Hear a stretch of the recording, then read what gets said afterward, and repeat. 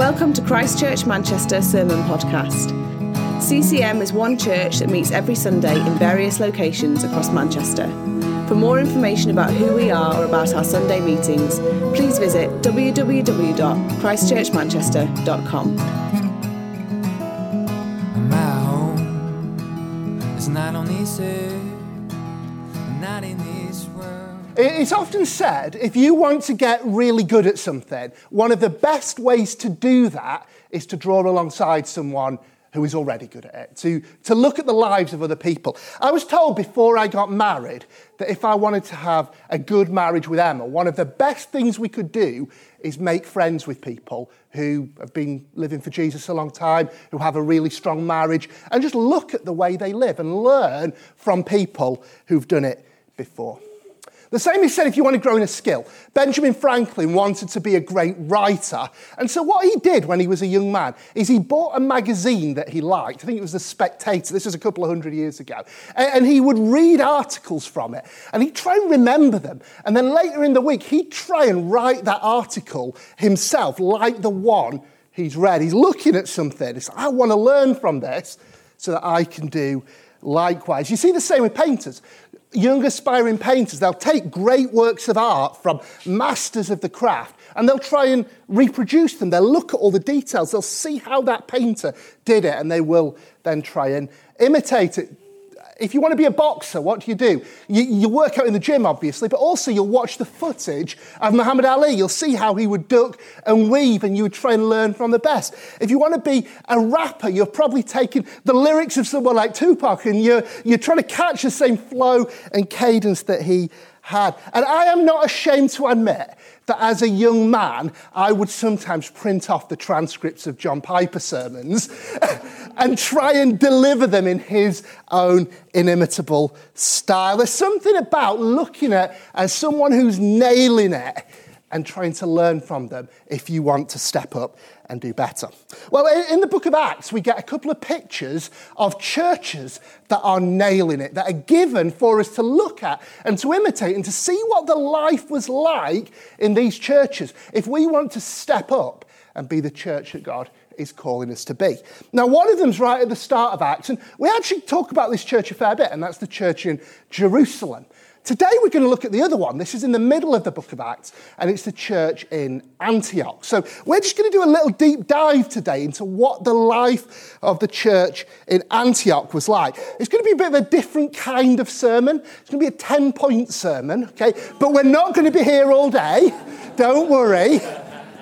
We're going to rapid fire through some stuff. So it'll be a bit like machine gun style. We're going to pick out some really cool stuff about the church in Antioch. Now, as we do this, some of the things, as we talk about them, hopefully it will mean the penny drops in your mind. Oh, yeah, I see why we do things that way now, because the church in Antioch was doing it. We start to understand a bit of what we do and how we're trying to imitate that church. There might be other bits of it that are quite provocative for us, where we see stuff in the church in Antioch and think, actually, flip, we need to step up a bit. We need to see more of that in our church life. There'll be bits of both in there. And we're doing it in the context of Give Big Sunday. So you've probably had emails. If you were around last week, you'd have seen the video. We're doing our Give Big Sundays next week and the week after. This is a thing as a church we do twice a year, a special offering for a particular cause. And this one, we're calling Our Gift to the Wider Church. So we're giving to fund initiatives that can serve churches beyond ourselves. So this would include things like broadcast. So broadcast is something we've set up to train church planters, partnering with organisations that train cross-cultural missionaries and helping the church spread into all different places. Also things like the School of Theology and the School of Ministry that we do. We set them up to train people in the Word and the Spirit. And we've had 30 plus churches accessing them. We're trying to equip the church in Manchester and beyond to know the Bible and to be able to minister in the power of the Spirit. Also a thing that we're setting up called the Northern Gospel Powerhouse, which we're working with friends up at City Church, and we're trying to set up a new base to train, fund, support church planters throughout the north, particularly going to some of the more challenging regions of the north of England that just don't have many churches that teach the gospel. And we want to see more churches go to those places. So we're setting up this initiative to support them. Also, Festival Manchester, working with The Message to see thousands of people presented with the gospel in a big festival, but also schools work and other initiatives in July. We want to give into all of these things and bless beyond ourselves. That's kind of the context. And what we do before Give Big Sunday is we always just try and explain a little bit about what it is, why we're doing it. So as we look at this church in Antioch, and as we look at these 10 points, some of them might link in a bit. And where they do, I'll just pick that out as well.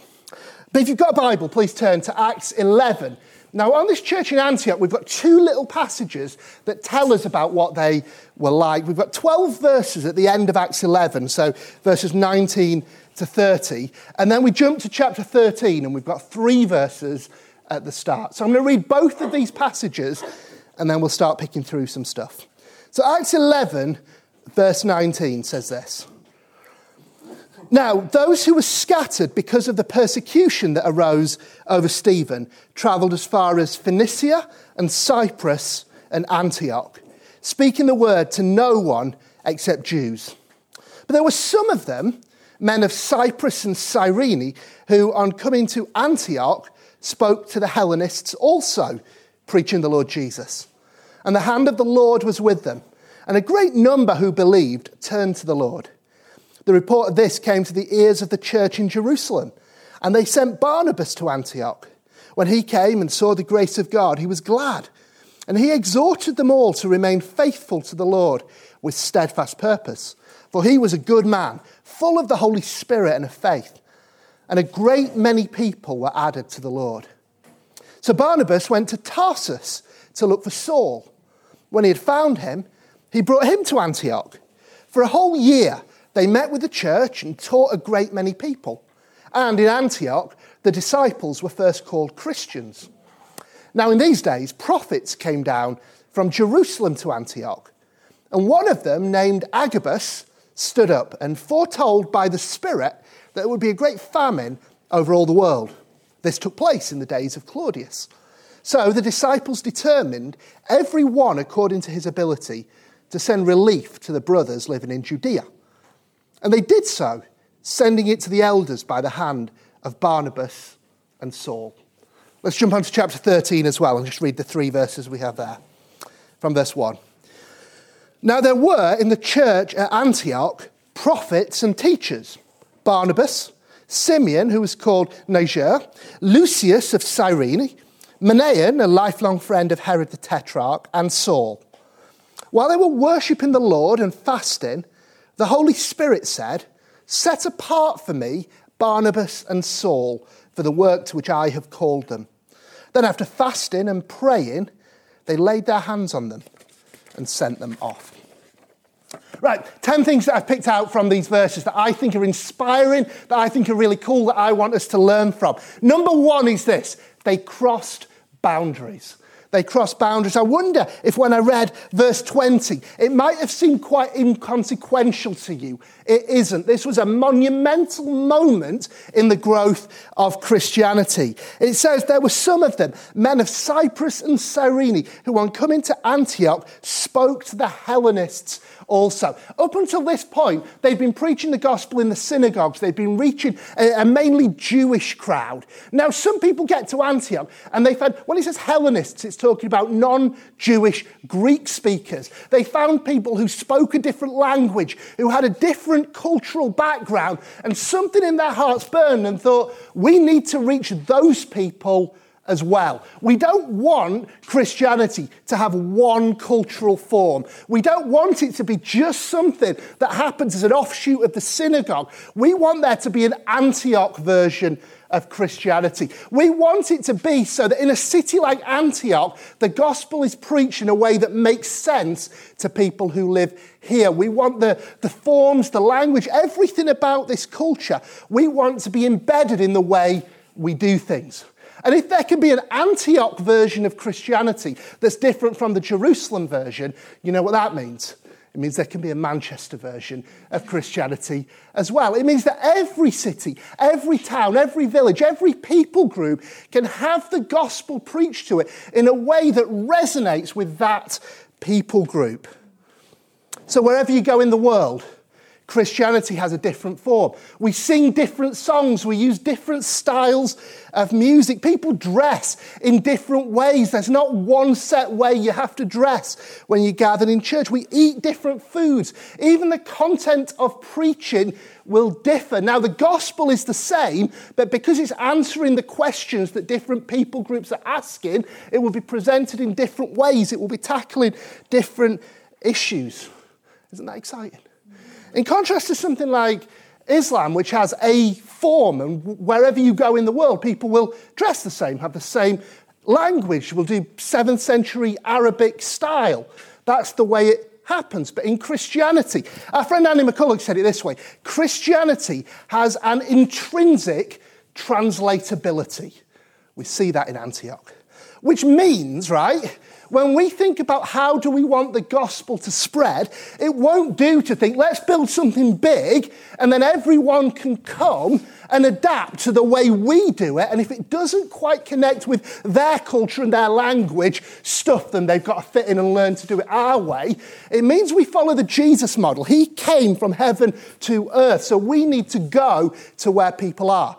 And so when we think about how do we reach Manchester, I don't think that people in the north of the city and people down in Stockport and people over into Cheshire and over into the Peaks and wherever we're at, I don't think just getting them to come here and do Lady Barn vibes is the biblical way. I think the biblical way is we go to them. That's why we're always trying to start new sites so we can reach different communities and be in those communities and spread the gospel. It's also why when we're talking about sites, we want to do things in different languages. You know, there are people in Manchester who are Spanish speakers. Well, we want to reach them and bring the gospel in a Spanish-speaking context. So we've started our Spanish-speaking site and having public gatherings now with that group. We've got our Hindi-speaking group that we've set up. We want to reach people in the language that they speak. And also on the broadcast platform that I was telling you about, one of the big strands of that is cross-cultural training, partnering with our friends at Unreach, because one of the first things we want to train people to do if they're going overseas is how do you actually learn what the culture that you're going to is so you can effectively bring the word of Christ to that place. They cross boundaries. Here's number 2, right? This is the second thing I love about this church in Antioch. They saw lots of people added to their number. Did you see it in verse 21? It says, a great number who believed turned to the Lord. In verse 24, it says, a great many people were added to the Lord. I've loved in recent months hearing the stories of different people who've come to Christ. I was chatting with one guy at one of our CCM sites who was telling me during lockdown he had loads of medical difficulties and he was far from God at this point. But someone prayed with him. He's seen God heal him in numbers of different ways. And he said, now I've given my life to Jesus and I follow Christ. Now, I love hearing stories like that. I've heard other stories around our sites of people coming into church, meeting with God. We saw the baptism video. We're going to be baptizing people who found new life in Jesus.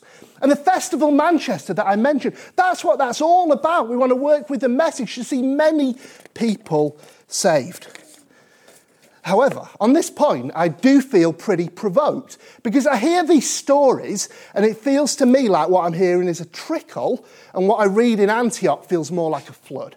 It feels like we're seeing bits of it and they were seeing lots of it. So I'm stirred to go after God and say, God, we want more of this. We need to see more people saved. We need to see more of Manchester reach. Will you join me in praying for our city that we see more and more people saved? Last year I was on holiday in the Isle of Wight and I saw there was one of the lifeboats that they had there that was working in the English Channel to see people rescued. And I just thought God was pointing out to me, that's what they're all about, seeing people rescued, seeing people saved. And if they get distracted from that, they'd be pretty pointless, wouldn't they? As the church, aren't we the same? Haven't we been given this mission to take the gospel to the world and see people saved? Third thing, they were connected. Verse 22, It says the report of this came to the ears of the church in Jerusalem, and they sent Barnabas to Antioch. They had friends in other cities who were working with them. I've noticed, right, I don't know if you've noticed this, when churches go wrong, often part of the problem is they're just disconnected. They're on their own, they're doing their own thing, and nobody else is speaking into it.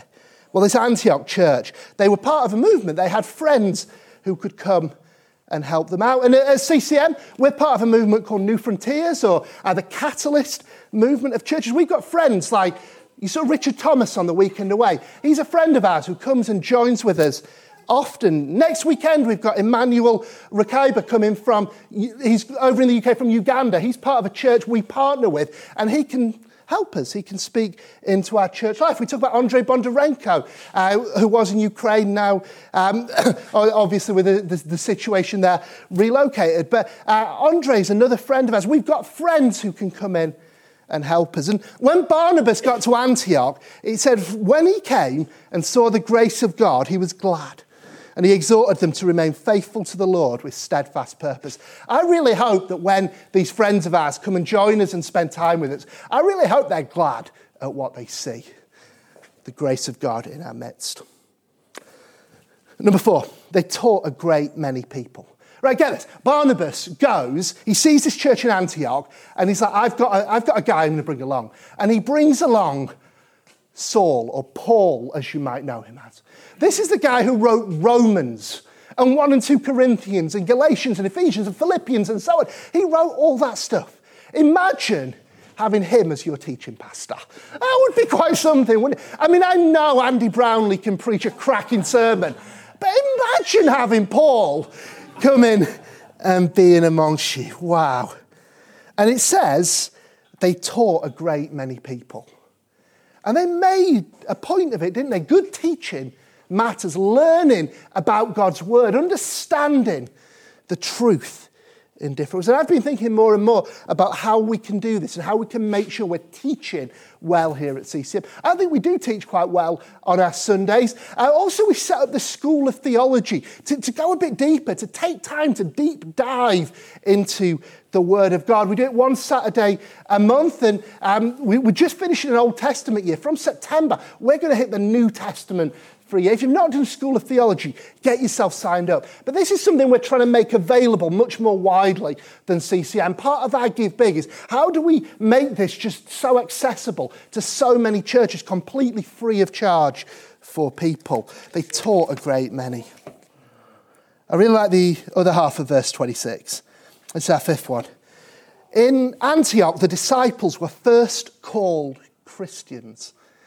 That wasn't a name they chose for themselves. It wasn't like they had a meeting and being like, right, we need a name for this. Let's call ourselves Christians. This is what the other people called them. They looked at the church and were like, you lot, you kind of remind us of Jesus. Let's call you little Christs, Christians. That's what we're going to call you. Because everyone saw them and got Jesus vibes from them. I think that's pretty cool. You know, when I was younger, I remember that song by The Killers. I don't know if any of you remember it, that had that line, he doesn't look a thing like Jesus. That was not true of this church. Everyone looked at them and said, wow, yeah, they look like Jesus. Ignatius of Antioch, one of the church fathers from this very city of Antioch, a couple of generations after what we're reading, reflected on it and wrote this. It's not that I want merely to be called a Christian, but to actually be one. Yes, if I prove to be one, then I can have the name. He said, I want the life that looks like Jesus, that shines Jesus everywhere I go. This is more than just that old wristband, like what would Jesus do? Although that's not a bad question to ask. This is about having a spiritual temperature so high that they would instinctively and intuitively act in a way that resembled Christ. I think one of the most powerful witnesses in a culture like ours is distinctive Christian living. I read a story about Dietrich Bonhoeffer, who gathered some pastors and Christians to train them up at a place called Finkelwald, and it was not far from one of the Nazi training camps. And reflecting on the culture of his day, he just looked at what was going on in this little group that he was training and said, this must be stronger than that. The work that God does in here will ultimately win out over everything that's going on. And we see in Antioch that the work that God was doing through this Christ-like group, actually proved more powerful and more sustainable than the very Roman Empire that they were in. This must be stronger than that. Number 6, they had a prophetic culture. Verse 27 says, in these days, prophets came down from Jerusalem to Antioch. Over the last few months, we've spent a lot of time talking about this. I know it may be more or less familiar based on your church background. It is really important that we hear from God, that we're open to what God's saying by his Spirit, that we're open to the prophetic. And the purpose of prophets, it's not only for them to bring the word, although that's part of it, but in Ephesians we're told that prophets, like evangelists, teachers, apostles, pastors, part of their purpose is equipping the saints for the work of ministry. So we want to receive from prophetic people who can equip us all to hear God's word and hear God's voice and respond to it. And this is why we set up the School of Ministry. I mentioned the School of Theology before. Well, we set up the School of Ministry so we can receive people with prophetic gifting from other places to help us and to help the churches around us hear God's voice and walk in it. Number 7, they were a generous church. See how they responded to Agabus' word. It says, one of them, these are the prophets that came, Agabus, stood up, foretold by the Spirit there'd be a great famine over all the world, and his prophecy was proved correct. It says it happened in the days of Claudius.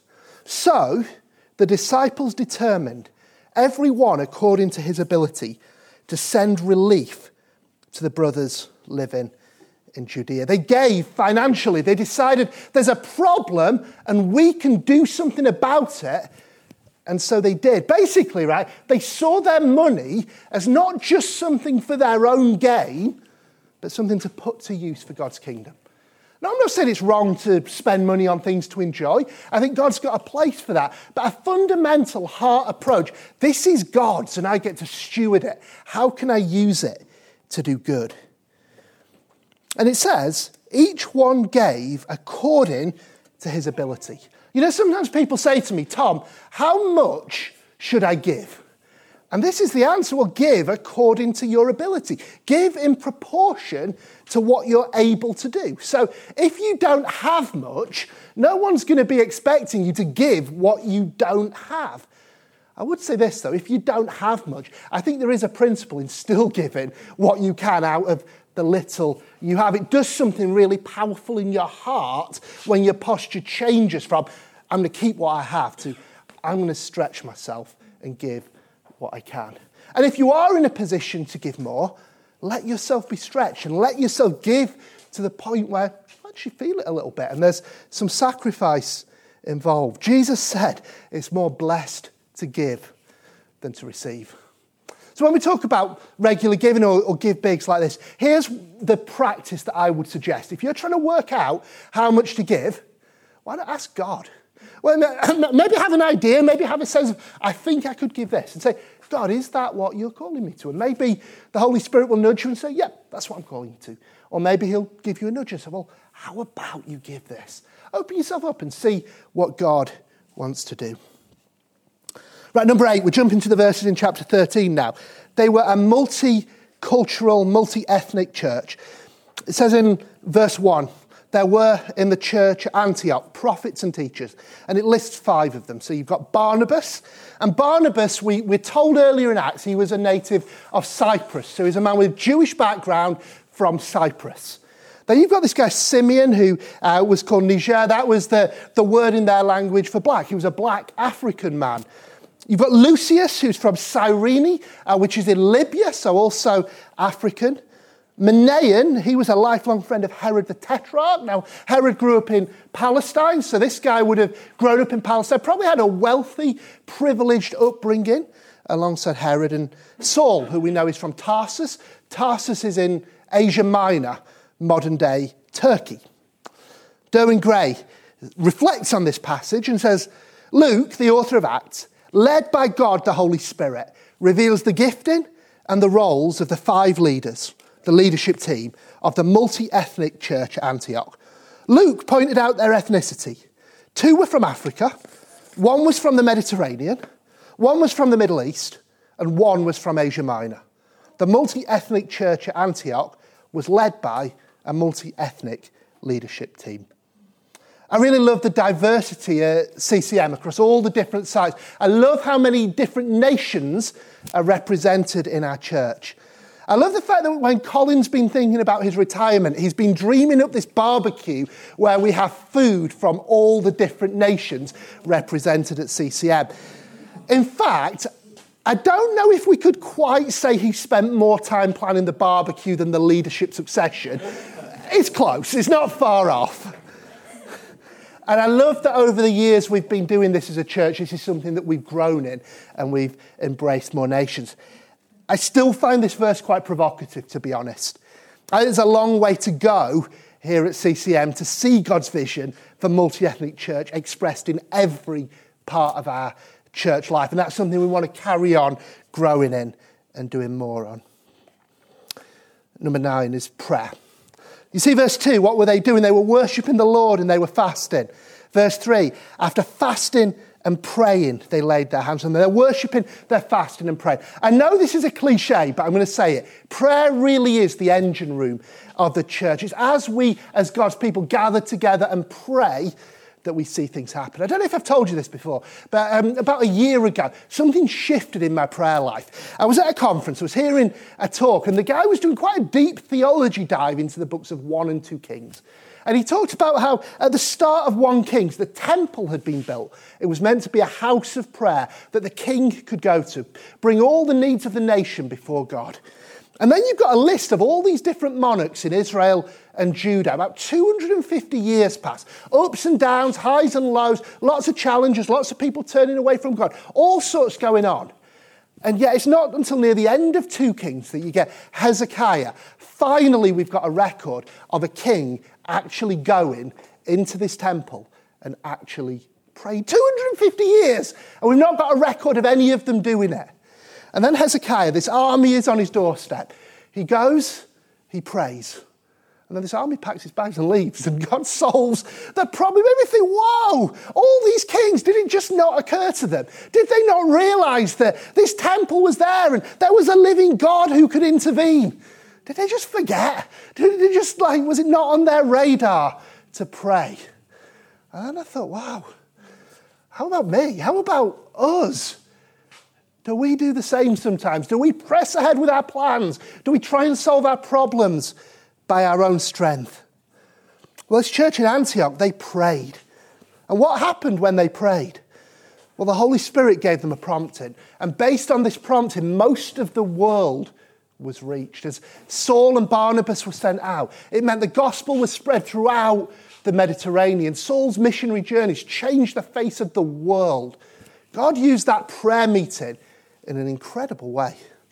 Elizabeth Elliot said, prayer lays hold of God's plan and becomes the link between his will and its accomplishment on earth.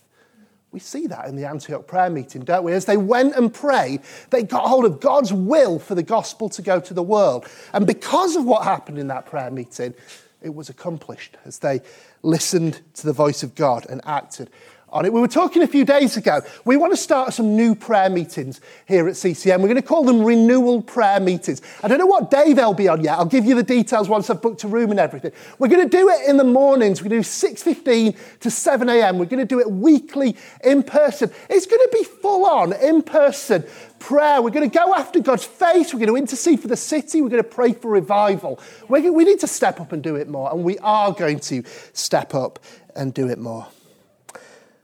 10thly, lastly, they gave their best away. You see what the Holy Spirit said to them? I'd be a bit annoyed if I was in a prayer meeting and the Holy Spirit said this. Giving away people is never an easy thing to do. And as a congregation, you know how this goes. Sending out people to Reddish, it bites, doesn't it? They're good people. And they could have helped what we're building here. And yet to go and further the mission and serve the wider church, it's a powerful thing. And we always think whenever we give people away, there's a scarcity. There'll be no one to do things. The Holy Spirit will raise people up to do the things. Giving people away is a difficult thing. Imagine though, right? You're part of the Antioch church, and you feel the nudge from the Holy Spirit. Yeah, you should give some people away. You should send some people out. So, all right, let's get the list. Let's find out who's got some potential, but maybe isn't that involved, who we can send. Who can we spare? And then the Holy Spirit's, no. Forget that. I want you to give away Barnabas. What? We need Barnabas. He's amazing. He's like pastoral encourager. He's the glue. He holds this thing together. And you come to terms with, okay, we can probably make it work. Maybe we need to build more around Saul's teaching gift then if Barnabas is out of the mix. We'll lean on, Saul as well. Send both of them out. Imagine what they could have built in Antioch with Barnabas and Saul. And yet the Holy Spirit says to them, no, I want you to give away the best that you've got to serve my purposes in the whole world. And they did. When we talk about this Give Big as our gift to the wider church, it's a step in the same spirit as that. It's giving away what we can. It's using our resources to equip people who aren't us, to see God's purposes beyond us fulfilled. It's a great opportunity. I was thinking this week about the legacy of this church in Antioch, because it's not there anymore.